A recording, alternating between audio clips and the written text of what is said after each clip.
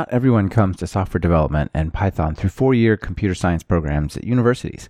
This episode highlights one alternative journey into Python. Over the course of 2 episodes, you will meet people who started in other industries and specializations and now make Python part of their daily experience. Some of them have used programming to power up their specialization. Others decided they'd rather just be doing programming full-time and made that switch over. This is part 2 of the 2-part series. Our guests this time are Giuseppe Consolo, Brian Skin, and Teresa Borkush. This is Talk Python to Me, episode 174, recorded July 15th, 2018.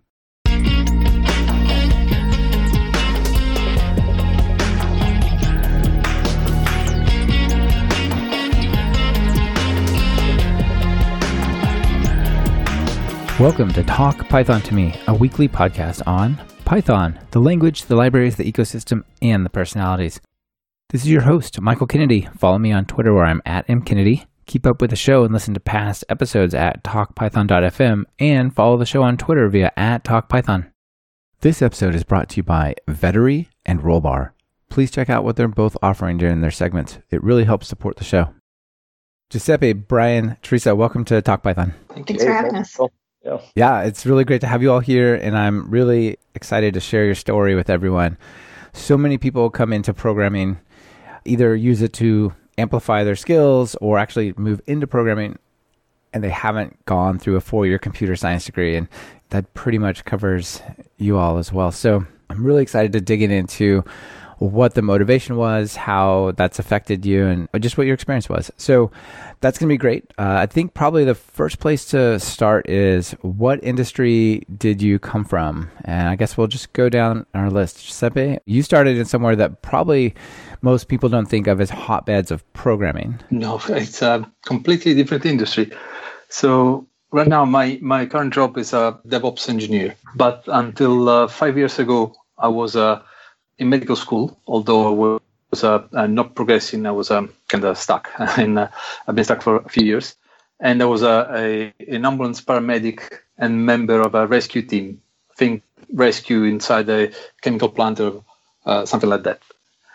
So completely different industry to what I'm doing right now. Yeah, so you used to drive around racing to emergencies and ambulances and stuff like that, right? Yes, that's correct. Just got to be such a crazy job, and you must have some wild stories. It's very different than sitting behind a keyboard all day, I'm sure. A lot different. Although there's some similarity in the way, in this sysadmin world, everything is on fire and you have to, be quick and do something very quickly, do kind of a diagnose on be very quick at finding what's wrong and fix it. So in a way, it's kind of similar. The web server is down. It's a little bit similar. All right, Brian Skin, how about you? My background is chemical engineering. I have a bachelor's and a PhD there. And I really have not moved out of chemical engineering. I sort of changed subdisciplines, so to speak. What I'm working on now isn't at all directly related to what I got my doctorate, what I did for my doctorate, but it is still engineering, chemical engineering, sort of a thing. So my day-to-day, most of it is working on developing new processes for things like electroplating and electropolishing. For anybody who knows what electrochemistry is, if it's under that field, then we've probably played with it. Okay, that sounds really interesting. I suspect there's, that's much closer to the sort of computational stuff, so probably less far away than, say, ambulances and medicine. But still, it's not a lot of programming, right? Not in the nominal job description, no. Yeah, sure. Cool. And Teresa? Currently, I'm a data scientist, but up until, about 2 years ago, I had been a biologist. And I was a grad student, and I spent a lot of time studying animal behavior, really. So a lot of time abroad observing dolphins and primates and stuff. So very little programming there. Yeah, a little bit disconnected. It sounds really fascinating, though. Yeah, super cool, but not a lot of time. Well, some time behind a computer, but not programming. Yeah, more data analysis and logging what you've seen, right? Yeah. A lot of looking at photos. And I did some caveman level R for some stats classes, but that was as far as it went. Yeah, interesting. I like the description. So I guess one of the first questions everyone's probably wondering to hear is, why did you get into programming? the chemical engineering is somewhat close to the computational stuff, but other ones not so much, I guess. So Teresa, maybe we'll start with you. Like, what was the motivation to get into programming in Python? It sort of taps into, I liked, even though I was programming like a caveman in R, I did really like doing the sorts of statistical analyses and wanted to take it further and sort of wanted to make a career out of it. And thought that learning Python and sort of getting involved in data science would be the way to do that. So that was, that was my motivation. I found that the tool set I had to answer sort of scientific questions wasn't really sufficient, and was just looking for something bigger and more powerful. In the beginning, were you considering, like, I'm going to get these skills so that I can do my biology work better? Or were you pretty sure, like, I kind of want to move beyond this and, like, get into the straight data science programming side of things? I was moving out of biology. I think I was more interested in, like, I really want to get into data science. It seems like a really great career path. Yeah, I think it is. And probably a lot of the skills you learned in biology about data collection and things like that, and our little bit of our experience as well helped. Yeah, totally. There's a certain way of thinking, generating hypotheses and testing them that is continuous throughout both fields. So, it seems like they're totally disconnected, but how you think about questions and go about answering them is sort of useful in both. Yeah, that's cool. Brian, how about you? Why'd you get into programming? Programming sort of grabbed me from the beginning. My first programs were on my TI-82 calculator in high school. Mm-hmm. And, just kind of continued from there, TI-82, TI-89. My one actual formal programming class was a required intro C++ class freshman year of college.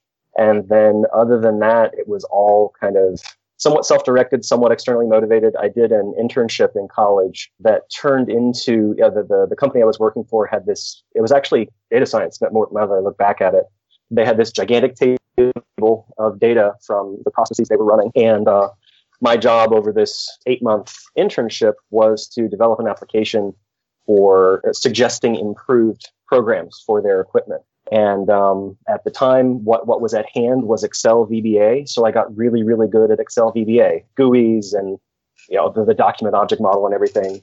And so that really established that. And then from there, I dabbled in Java a bit in mid-grad school, but then came to Python about 4 years ago. Oh, yeah. I suspect many people's first programming, in quotes, experience is Excel, right? Like, I have these pieces of data, and can I show or hide or change the color of this based on whether it's positive or negative or, something like that, right? Yeah, I mean, the multiple times on the podcast, you've had people say in industry, in the corporate world, the most prevalent database is Excel. The same thing is true that for the corporate world, in a lot of cases, unless there's a specific reason to use something else, Excel is probably also one of the most prevalent development environments in the corporate world. Just because it's anybody who has Office has VBA, for better or for worse. Yeah, that's pretty funny. And probably a lot of the programming happens in that one little cell editing text area right at the top, right? Yeah, well, the formulas too. I mean, it's like these different paradigms going on, colliding and crashing into one another. I'm sure. Giuseppe, how about you? You took a pretty hard turn. I suspect it probably wasn't something day to day that you were experiencing, or maybe it was. Tell us. No, it wasn't. I have to go back to something like 5 years ago. I decided I wanted to change my life, and I left medical school. I moved to another country, to England, and followed my other passion, which is Linux. And along the way, so I started to tech support and then into a sysadmin job. And along the way, I picked up a genuine passion for Python. And, the reason is it comes to a simple reason. It's easy to understand. So even though I didn't have that specific background, I could understand Python. So I also had some of my friends from my hometown Linux user group that have been doing stuff in Python for some time. And I was kind of, exposed to Python. I was curious. So that's how I got started, really. And then I found that it made my life a lot easier. So my day-to-day job was a lot easier because of Python, because the new skills. And that was really that moment where, yes, I love this programming language. I love Python. Yeah, you can do some stuff in Bash and shell scripts, but it's not the same as a real programming language. Yes, absolutely. And I had first-hand experience about that. In my previous job, my old job, I wrote a script in Python to resolve a day-to-day problem that was nearly impossible to do in Bash. Python, easy. I mean, it took me a bit of time to get to that point, but I learned a lot along the way. Yeah, absolutely. That sounds really interesting. Was it scary or nerve-wracking to, leave medical school and then also leave Italy and just completely rearrange your life like that? Like, where you're like, what am I doing? I'm almost a doctor. This is crazy. It is. Between all of this, these single things, moving to a new country, changing my life, I don't know what was more scary, but here I am. Yeah, it sounds like it's working out pretty well for you. It's really interesting. I have two of my neighbors they're both doctors at a nice research hospital here. And I talked to them about, have a good day? How is everything going? And they're like, I just wish I would have just gone into computers or started a podcast or something. It seems like, I'm like, really? And they're like, yeah, it's just, your life looks easy and smooth and mine is stressful and all this bureaucracy and stuff. So you probably made a good choice there, Giuseppe, sorry. I think so, yeah. Now I'm working, a desk job, so I'm not outside and people don't throw stuff at me. Or how boring. Maybe one of those little office dart things, like a little office toy, right? Nerf guns. Yeah. Nerf guns, yeah. Yeah, how funny. Okay, so one thing I wanted to start this conversation with is I feel like there's a lot of talk about people becoming programmers because computers are important. So programmers, that's what you should do. But I think there's a large value in having another skill like biology or chemistry or medicine or something like that, and sort of supercharging that with programming or with Python. Now, I know some of you kind of moved on to do more specific programming, but you come from this background, so you're totally in a good place to talk about it. Maybe just let me know what you think about like people who are not going to become programmers, but are doing stuff and say in your field that you came from, how it might help them. So Giuseppe, start with you. The new thing it comes to my mind is when I was in doing the ambulance, the paramedic stuff, we had some kind of problems with the keeping track of vehicles, ambulances and calls. And that was at some point I was considering, it would be so much easier if someone who is inside, who does this on a daily basis, could write a single program that just do what you need to do. Just keep track of the ambulances, keep track of the calls. Unfortunately, in Italy, well, at least where I was working, we didn't have any of that. Some custom proprietary software, but not nearly close to what we needed. And for some time, I kind of dreamed of, if only I could pick up very quickly some programming skills, I could do that. Yeah, imagine just like a cheap Raspberry Pi with a cellular connection or something like that, right? Yes, absolutely. Imagine how much you can do and how much you can do processing data with Python. A lot of data, like the average call time, the average time the ambulance need to get to some place, and how much you can improve the system having access to this data. I'm sure somewhere someone is doing something like this, but I guess I was in the wrong place, and I had the wrong kind of skill set at that time. At the time, yeah. If I could go back now and, not now, I don't consider myself skilled enough, but say in 10 years, with the skills I would like to have in 10 years, go back in time and do that thing, that would be my dream. Yeah, it sounds like a really cool use of the IoT stuff, and it's these days it's got to be almost easy. So, Brian, what do you think about it? You're still doing chemical engineering. What do you think about this Python PowerUp idea? I think the analogy that I would draw is actually it's kind of a reflection of the technical management conundrum, where in order for someone to make better, at least high-level vision choices for a technical effort, if you don't know at least something about if you don't have some expertise in the technical thing, then it's hard to have the perspective to make those kind of bigger visionary decisions. It can still work, but it can be harder. I would draw the same sort of parallel to the programming skill set. So a lot of the things that we work on involves equipment and tanks and pumps and things that you can't really, there's no IoT for the simple pumps we work with, for example. But in terms of data analysis and driving some of the data acquisition hardware or some controller hardware, having the ability to just toss together a script or to dig into a command line or a serial prompt or something, and even if it's not the prettiest code or the most efficient, effective, fastest, whatever, it's still, so many orders of magnitude more capable than it would if there were not any programming expertise around to bring to it. And so it's not critical exactly, but it can help so much that it almost is, I would say it's near critical in a lot of cases. It basically opens up new possible questions you can answer and stuff, because where there used to be too much data, now it's, it runs for 3 seconds. Manageable. And you can also, being able to handle things faster means you can handle more things, which is really valuable. So, Teresa, how about you? Do you see those kinds of opportunities in the biology space? Totally. I think it's helpful, to think of programming as something that'll save you time. Looking back on the way I used to handle data or the way we used to store data and the amount of time I spent scrolling through Excel sheets looking for things when a database might have been the right solution, or, manually cleaning things in Excel when if I had just put something into, say, a pandas data frame, it would have saved me hours. So I like to think that its main benefit would have been just freeing up brain space to think about the actual biological problems or the actual questions of interest and kind of automate away a lot of those pain points. Yeah, and it seems to me like that kind of work is the least fun. Cleaning up data by hand in Excel or something like that. That doesn't sound fun. It's the least fun, but you can never make it go away. You can just make it take... No, you have to do it. Yeah, it'll take a tenth of the time, though, with the right tools for the job. Yeah, that's cool. I have a very low tolerance for boring, repetitive tasks now. It's okay, I'm automating this right now.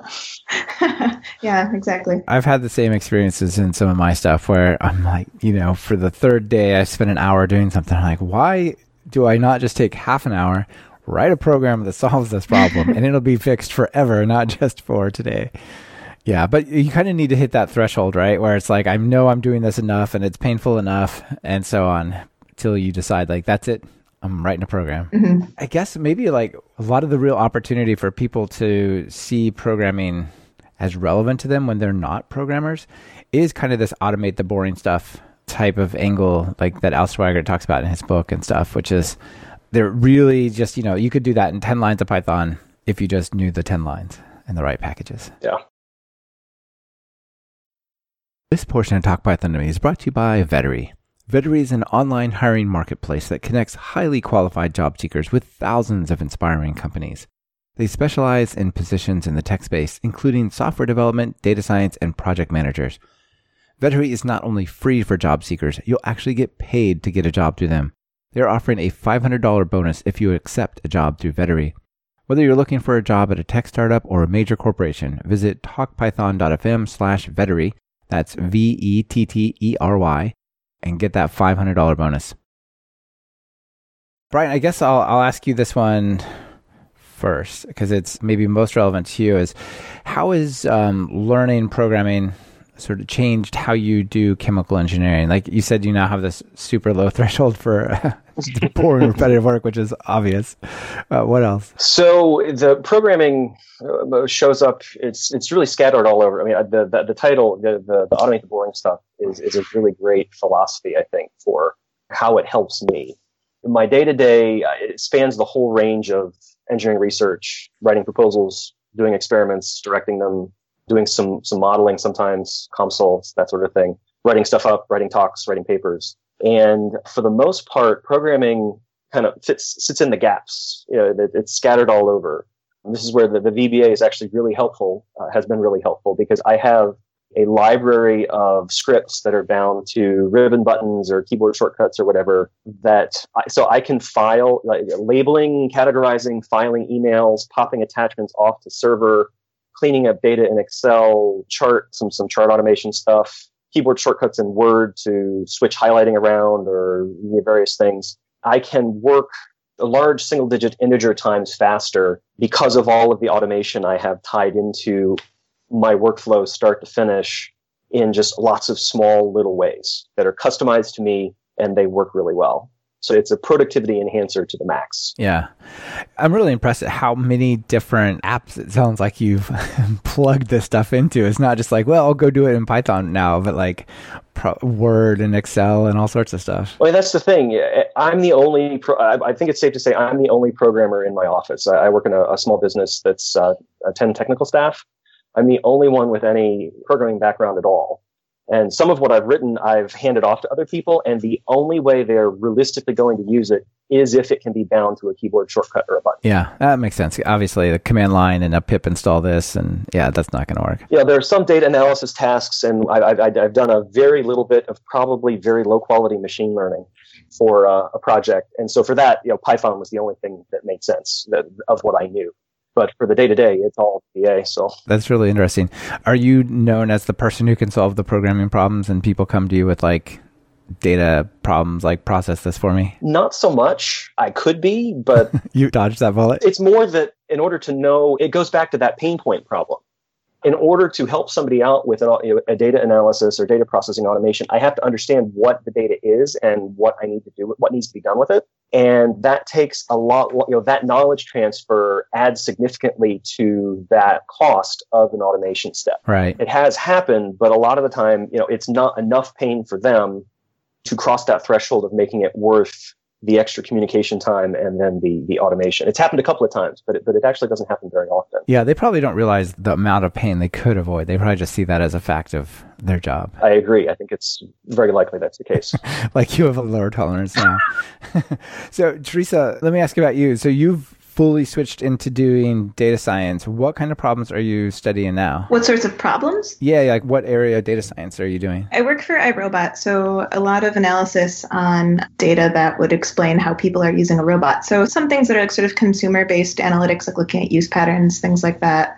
I like to use the analogy that it's not that different from studying, say, like a population of dolphins out in the ocean that you can't really see what they're doing. You just get like glimpses or a few signals. I don't really know what all the people are doing with their products, but I get glimpses and signals, and it's somewhat analogous. That's really interesting. And so iRobot, that's the company that makes like Roomba, the automated vacuums, and things like that. Yeah, that's right. Small, like home cleaning personal robots. Yeah, I have one in my kitchen right now. It's not going, but it's hanging out there. To you, is more of a sort of career transition. I guess, like, are you happy that you've learned programming and took this transition? Is it working out well? Like, what was the experience? Oh, totally. It's, I love how, I was trained as a scientist, using probably not all the tools that I could have to really work in that field in academia. But now I still get to use sort of my science content knowledge, but with this whole new, way more powerful skill set. So I think back a lot to like problems that I've solved now in my current job. And they're somewhat similar to questions that might have been asked before, but they were such a struggle. I had no idea how to process this much data or, how to make a graph that would answer this question easily. And now knowing Python and being plugged into all the really great tools like Pandas or scikit-learn, all these things for machine learning, it's a breeze to do this sort of stuff. And I always look back and say, if I had the skills I have now and was still doing that job, what I could have done. But it's overall been just amazing. That sounds really awesome. Is it interesting to come from an academic space and then into industry, as they say, and sort of look back and go, just see the differences? Yeah, totally. I think the contrast is really interesting. I think the pace at which things move has been a huge shocker in a way. Like academia is much slower, and as opposed to, if a question needs to be answered, they need the answer within a week or a few weeks, as opposed to, spend a few months like thinking about it, or, maybe you'll publish a paper in a year. Exactly. Well, yeah. And then they'll come out in a journal 6 months after that, right? Exactly. Right. And 2 people will read it instead of, this very fast turnaround, kind of not necessarily high profile, but work that has impact, like immediate impact. Yeah. It is interesting how narrow the academic exposure is. I mean, it's really important, but there's like 10 people that might read a paper and it will influence their thinking in the world, right? Which is crazy compared to like all the people that have a Roomba. Exactly. Yeah, much broader audience. Yeah. Maybe a little more shallow effect on their life, but more broad. Interesting. Yeah. Who knows which one has more volume? Okay, Giuseppe, how about you? Like this move from studying medicine and doing, the ambulance emergency stuff into DevOps, like how's that transition been? I'm trying to get rid of the old habits of jumping into problems, heads on and Yeah. putting out fires. I'm trying to get new habits on. Think about the problem, break it in single little problems that you can then fix and to apply some automation to that. So these days I'm mostly working on this part and automation of provisioning virtual machine servers, and I'm using Python to do that. So it's not an easy transition from the old world, the old life, the old habits, but I'm getting there. And I'm enjoying a lot Python along the way. It's really fun for me. It makes everything easier in my day-to-day work life. Yeah, that's really cool. What kind of stuff do you do around DevOps that you talked about? We need, for example, the need to automate the provision, the creation of a series of server in environment. And so far it's not much automated. So my project currently is to make that completely fully automated. And when I was interviewed for this position a few months ago, I asked, can I use Python? The answer was yes, and yes, I want this this job. It's funny, but working in a technology day to day, like some technologies are more fun than others, and if you get to choose, it really can make a difference on how happy and joyful what you're doing is. Absolutely. So come the first week, the second week at this job, and I have to get information from a hypervisor about all the VMs running, something in the range of 120 VMs, and the specs, their information about the disk, the RAM, CPU, the kind of boring stuff that you think, why don't I automate that once and reuse multiple times every time I need to gather information again. And I did that in Python. And there's a wonderful SDK. It's called Overt Engine SDK Python, which is really a great library. But for some reason, it didn't play well with the version of the hypervisor we are currently using. So I ended up writing a simple skeleton script using requests to pull information using the APIs from the hypervisor, getting this information, parse what I need, and put everything in a well-organized CSV file. That's really cool. That was the fun part of my second week at the new job. I thought, this is what I really wanted to do, and gave me another motivation to keep doing more Python, give me more confidence in doing more in the future. Yeah, that's a great story. I feel like those little solutions like add up, right? You'll come to a company, you get hired there or something, and people just do stuff in this sort of painful manual way because that's the way they've always done it. And you come with fresh eyes. You're like, why is this not automatic, right? And then like slowly these things sort of get piled on until everything gets easier. It's great. Especially if you're coming from a different background. So it's not really, I still feel I'm misplaced. I'm not in the right place. I still have to think, is it really me doing this stuff? I couldn't think of myself doing Python 5 years ago. It's complete, drastic change. It's like an identity shift, right? Yes. It sounds like a good one, though. Yes, that makes me so happy. So it's definitely a good one. It's awesome. Yeah, that's really, really great. So one thing I'd like to do is maybe go around and see which what technologies you're all using these days. Is probably a little bit different as you're solving different types of problems. So Teresa, what does yours look like? Is it Jupyter and those kinds of things? What are you using these days? Yeah, definitely. I'm in Jupyter Notebooks pretty much all day. I really like Jupyter Notebooks. Other people on my team are sort of have mixed feelings, but for me, it's really convenient and it just really works well for me. In terms of like which specific libraries I like, Pandas and NumPy are sort of like essentials. Uh-huh. I find myself dipping into like SciPy or like stats models or something for more statistics relevant things. And I guess actually a major part of my job is making like visualizations to summarize findings and things like that Sure. are, could be shared around the company. And I found that Plotly is a really great library for that, sort of easy to use and makes pretty nice looking graphs. Yeah, can recommend.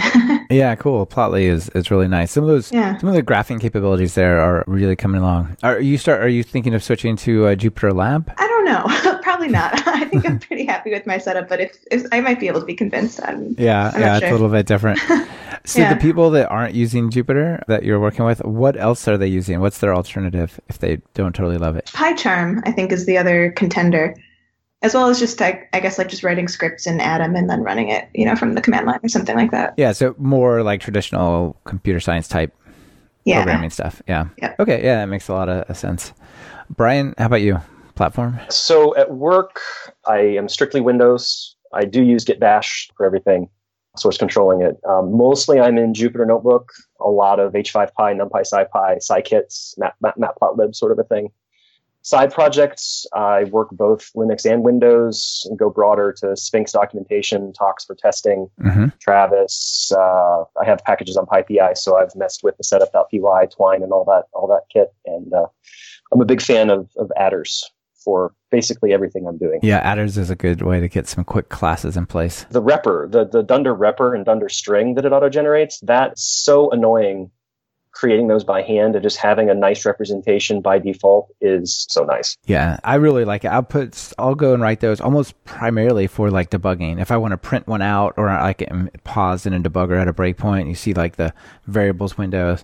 Instead of just seeing this object at this memory address, you can see real useful stuff there. It's great. And adders just does that automatically, right? Yep, it definitely does. Yeah, nice.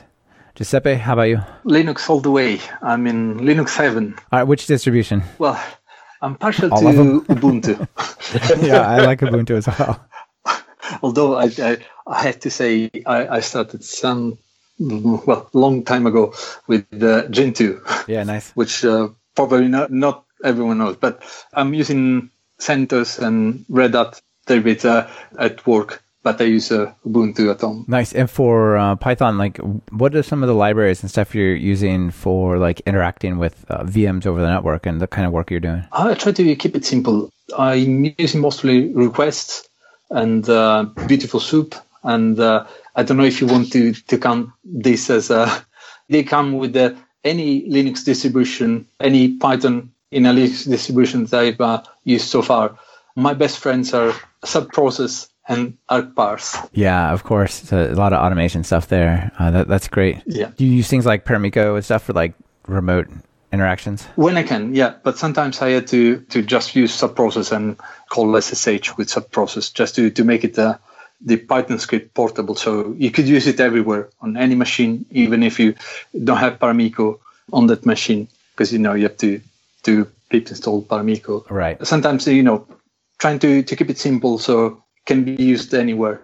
That was the best strategy for me in some occasions so far. Yeah. Yeah, it sounds like it's working well. That's great.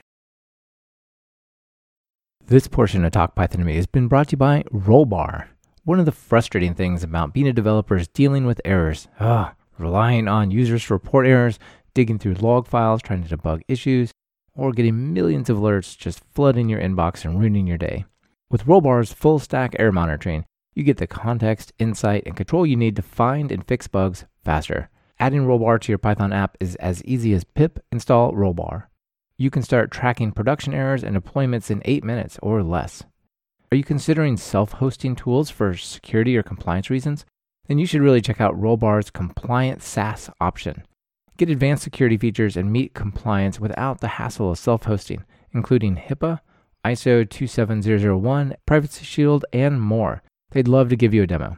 Give Rollbar a try today. Go to talkpython.fm/Rollbar and check them out. Giuseppe and Teresa, think of biology and medicine and stuff. I want to ask you this question. Back to the people, the place you were before, Brian, you stay where you are. If you're talking to someone who is in your industry or was in the industry you came from, and they had no background in programming, like what advice would you give to them about maybe learning it or how it might help them push their career forward? Teresa, go first. I think I left my field maybe about 2 years ago, but it really did seem to me that there was a certain sparsity of biologists who were competent both interested and able to program and just like utilize the power that that Python could unleash for you. And I would say do it because it'll set you apart. It'll both make your life easier and make you sort of a rarity in the field. So I think the field as a whole could really benefit from more people who have these skills. And, if you want to be like a competitive job prospect within the field if you have the ability to, say, set up a database for a project you're trying to work on. That's really going to put you head and shoulders above a lot of the other candidates out there. Yeah, that's cool. And if you decide for some reason that academia is not for you, you could always go work for a cool robot company, right? Yeah, exactly. Just jump ship. It's okay. All right. Giuseppe, how about you? I would say don't be afraid. For a long time, really a long time, I was curious about Python, but too afraid to start doing anything, even to, start opening a book about Python because of my lack of programming background. So don't be afraid. Try a little script. Try something just for fun and practice. That's something that in medicine, it's everything about practice. Do something until you can do it blindfold, or you can do it without looking. You can do it on a different patient every day, and still you can do that something. So in the same way, if you keep practicing and doing a little bit every day, that's a good way to get rid of the fear of not having a programming background. And this is where the 100 days of code is perfect for anyone from a different, I believe, from anyone from a different background that wants to get started with Python. That is a good resource, and it's not that much of a commitment. It's an hour a day for a little over 3 months. It's not too bad. Brian, how about you? So I keep coming back to the automate the boring stuff theme. For somebody in engineering who isn't looking to become a full-time dev, think about what you do during the day. Think about the tasks that you have to address, and then identify the ones that drive you nuts because it's the same thing over and over again. And start small. Find a little thing. It can be hard to know what's going to be big or small going into it, but pick something that seems like it's small, and then identify a relevant programming language. So a lot of the proprietary software has its own internal scripting languages or whatnot, but if you're in Excel, if you're in Word, it gets slammed a lot, kicked around. But VBA is actually a pretty good choice because if somebody else needs to use what you end up making, it will transfer. And then, of course, I would definitely recommend Python for anything general because it's great for that. And then look around. Find a book, a learn to program book in that language. O'Reilly has stuff for Excel that has some VBA in it. There's a VBA for dummies.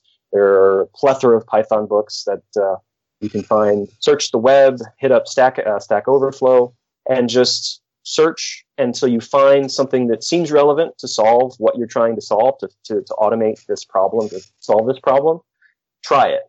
Code it. If it doesn't work, keep tinkering at it until this first small thing, you can get it to work. And then pick the next thing and learn what you need to make it work. And just, step by step, eventually you'll accumulate enough of an understanding of the way the computer thinks, the way the computer works, that you can start telling it what to do without having to figure anything out, and then you're unstoppable. Oh, that's great advice. And I feel like these can really quickly add up in ways that are hard to foresee. Like if you can do this little thing to process like a CSV file, maybe convert it to an Excel file, and then you're going to do some other little trick and some other little trick, all of a sudden you could sort of chain those together and process like 1,000 files all at once, whereas before you're like, oh boy, I got to go through all of this, and they add up in non-obvious ways. Yeah. It is definitely a super linear capability curve. If you know how to do n things, you have n to the x, where x is large, total things you can do with those bits of knowledge. Yeah. I think actually part of the secret of programming that people who are not programmers don't actually get to see is it's really about building these little building blocks and then like clicking them together to build larger building blocks. And in the end, you're clicking big pieces together, not small pieces often. Yes. Absolutely, yeah. I agree. And also the ability to see the problem and break the problem in single units. That's another something that, from my point of view, helps it's something to get in front of a big problem. It's something to see the big problem, be able to split it in single units. And, okay, now I do this unit, now I do this, fix this problem, do this little action, little operation. And then after a while, bam, your big problem is gone. Yeah. It's definitely an important part of the skill set. But it's something that's not something that somebody coming into programming should expect to be able to do in an efficient or natural way with no experience whatsoever. I would be surprised if most people coming in fresh to programming would have an instinct for how to break problems down that way. It's sort of that sense develops along with the facility in programming generally. Yeah. It's definitely powerful once you get it, but it's hard to it's hard to see that it's being useful in the early stages. All right, we're getting sort of near the end of our time here, so I do want to ask you all sort of forward-looking question on this. So obviously, programming is changing stuff for all of you, but it's also, I think, dramatically changing everyone's roles in these industries. So I guess, where do you see programming and technology pushing your industry, or the one you came from, over, say, the next 10 years, in the next reasonably predictable amount of time? Brian, you want to go first? Sure. 10 years, I have to imagine that programming will still be a non-critical skill. You can thrive and do well without it. But as the scope of data and the automatability of proprietary tools and the growth of open source stuff like Python and R and others, the productivity and capability advantage that's going to come from being a programmer, that differential is only going to increase.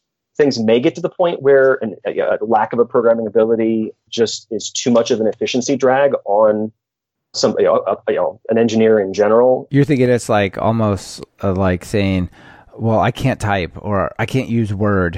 Right. I just take notes on my legal pad. Like, you know what? Thanks, but no thanks. We're going to find a different candidate. Exactly that sort of thing. It won't be fatal, but it will be more and more important.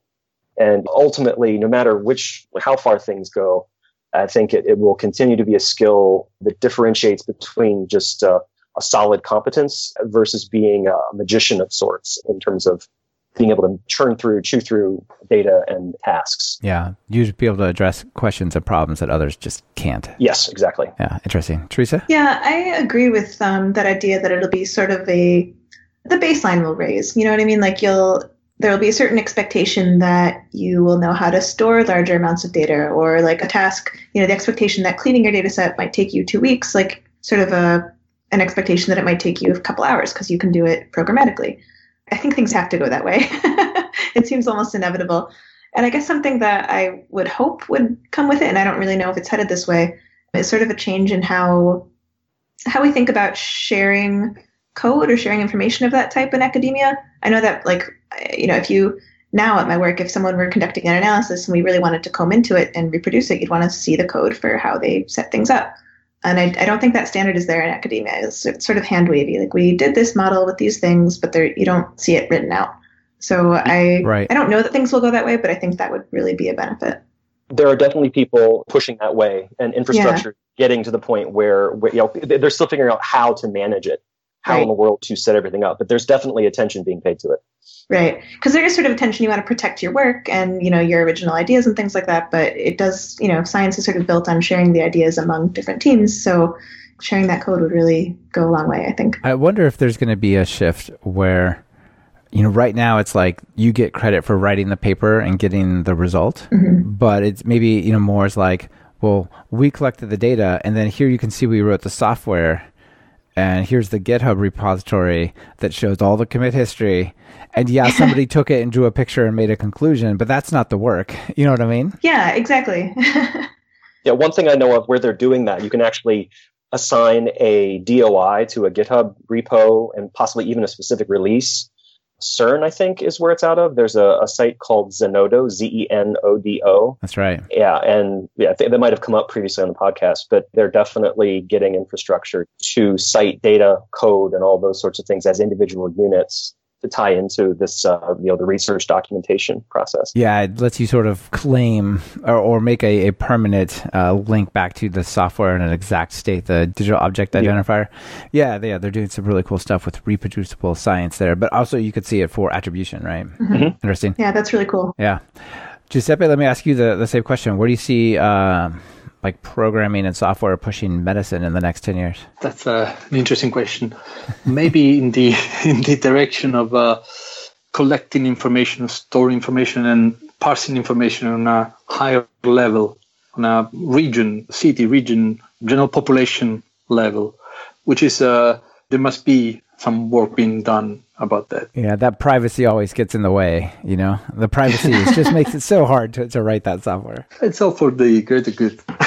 But on a personal level, maybe, do you remember what was done with the Watson, the IBM software, about taking the history of a patient and making a diagnosis of did patient in an automated way. So maybe that's a possibility using AI or machine learning in a way that the process, I wouldn't say less prone to error, but maybe could be, a safeguard or a backup for the doctor, for example. Yeah, that's a really good point. Something that verify the information and say, okay, the probability this being the illness is this much, or could be this other problem, this other. Yeah, when I was young, thinking about careers, people always said, oh, you could become a doctor and you're always going to have a good job. And it's always going to, that is a stable, reliable job. There are always going to be people and they're always going to need healthcare.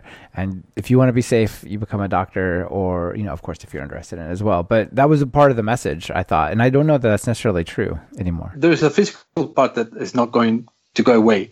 It's not going away, not today, not in 10 years, 15 years.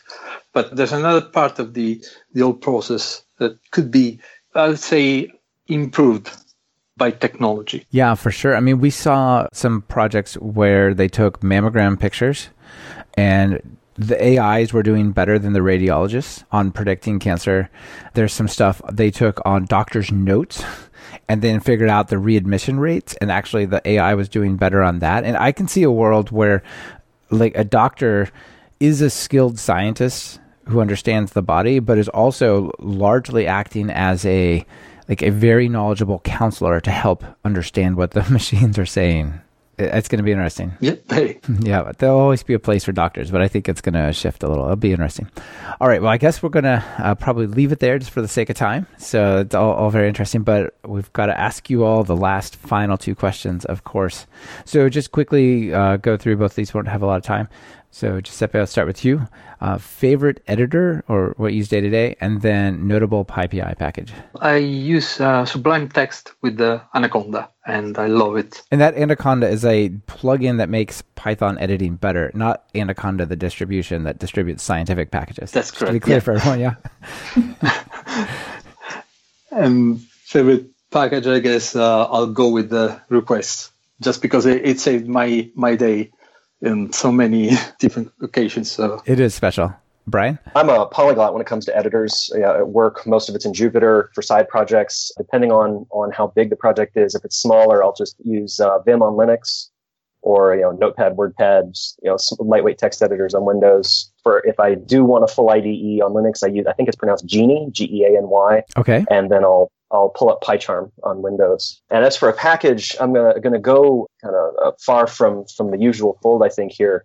For one of my side projects where it's a technical program that runs some calculations, but it just spits data to the terminal. But I want to run it async, and I've used a package called Sarge. Sarge, okay. Sergeant and all. Yeah. To run it, it's a wrapper around subprocess, I guess, but it handles all of the pipes, the standard in, standard out, standard error, so that you don't get lockups from buffers filling up. Oh, wow, okay. Continuously flushes them and makes them available as capture objects that then you can pull and parse and spit back to the console if you want. And it's like a version 0.1.5 or something, so it's still nominally early development, but for what I've needed it for, it's worked really well. That's cool. So that's like that building block idea, right? And so now you can take these other processes and really easily click them together. Mm-hmm. Nice. I love it.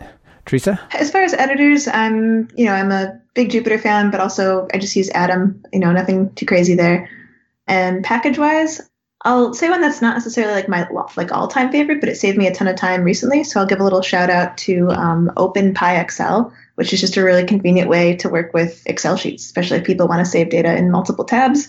It's really very, very helpful. Oh, that's cool. Yeah, I've played just a little bit with that, and that is great. And I think it's really relevant to the audience who would be interested in this particular show, right? Very likely they've got some data in Excel and they want to just interact with it. Well, here's a nice way to automate that from Python. It's cool. Yeah. I haven't used it yet, but I'm planning on it.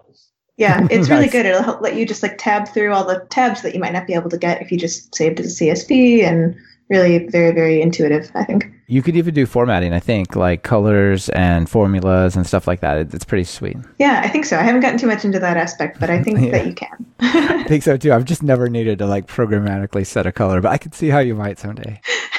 All All right. Well, thank you all for being on the show. It's been really great to hear your stories, and thanks for coming on and sharing them with everyone. Thank you. Thank you very much for the opportunity. Really appreciate it. Yeah, you bet. Bye, everyone. This has been another episode of Talk Python to Me. Guests on this episode have been Giuseppe Consolo, Brian Skin, and Teresa Borkush. It's been brought to you by Vettery and Rollbar. Vettery will connect job seekers with thousands of great companies. Make Monday something to celebrate. Visit talkpython.fm/Vettery, that's Vettery, and get a $500 bonus if you accept a job through them. Rollbar takes the pain out of errors. They give you the context and insight you need to quickly locate and fix errors that might have gone unnoticed until your users complain, of course. As Talk Python to Me listeners, track a ridiculous number of errors for free at rollbar.com/talkpython-to-me. Want to level up your Python? If you're just getting started, try my Python Jumpstart by Building 10 Apps or our brand new 100 Days of Code in Python. And if you're interested in more than one course, be sure to check out the Everything Bundle. It's like a subscription that never expires. Be sure to subscribe to the show. Open your favorite podcatcher and search for Python. We should be right at the top. You can also find the iTunes feed at /iTunes, Google Play feed at /play, and direct RSS feed at /RSS on talkpython.fm. This is your host, Michael Kennedy. Thanks so much for listening. I really appreciate it. Now get out there and write some Python code.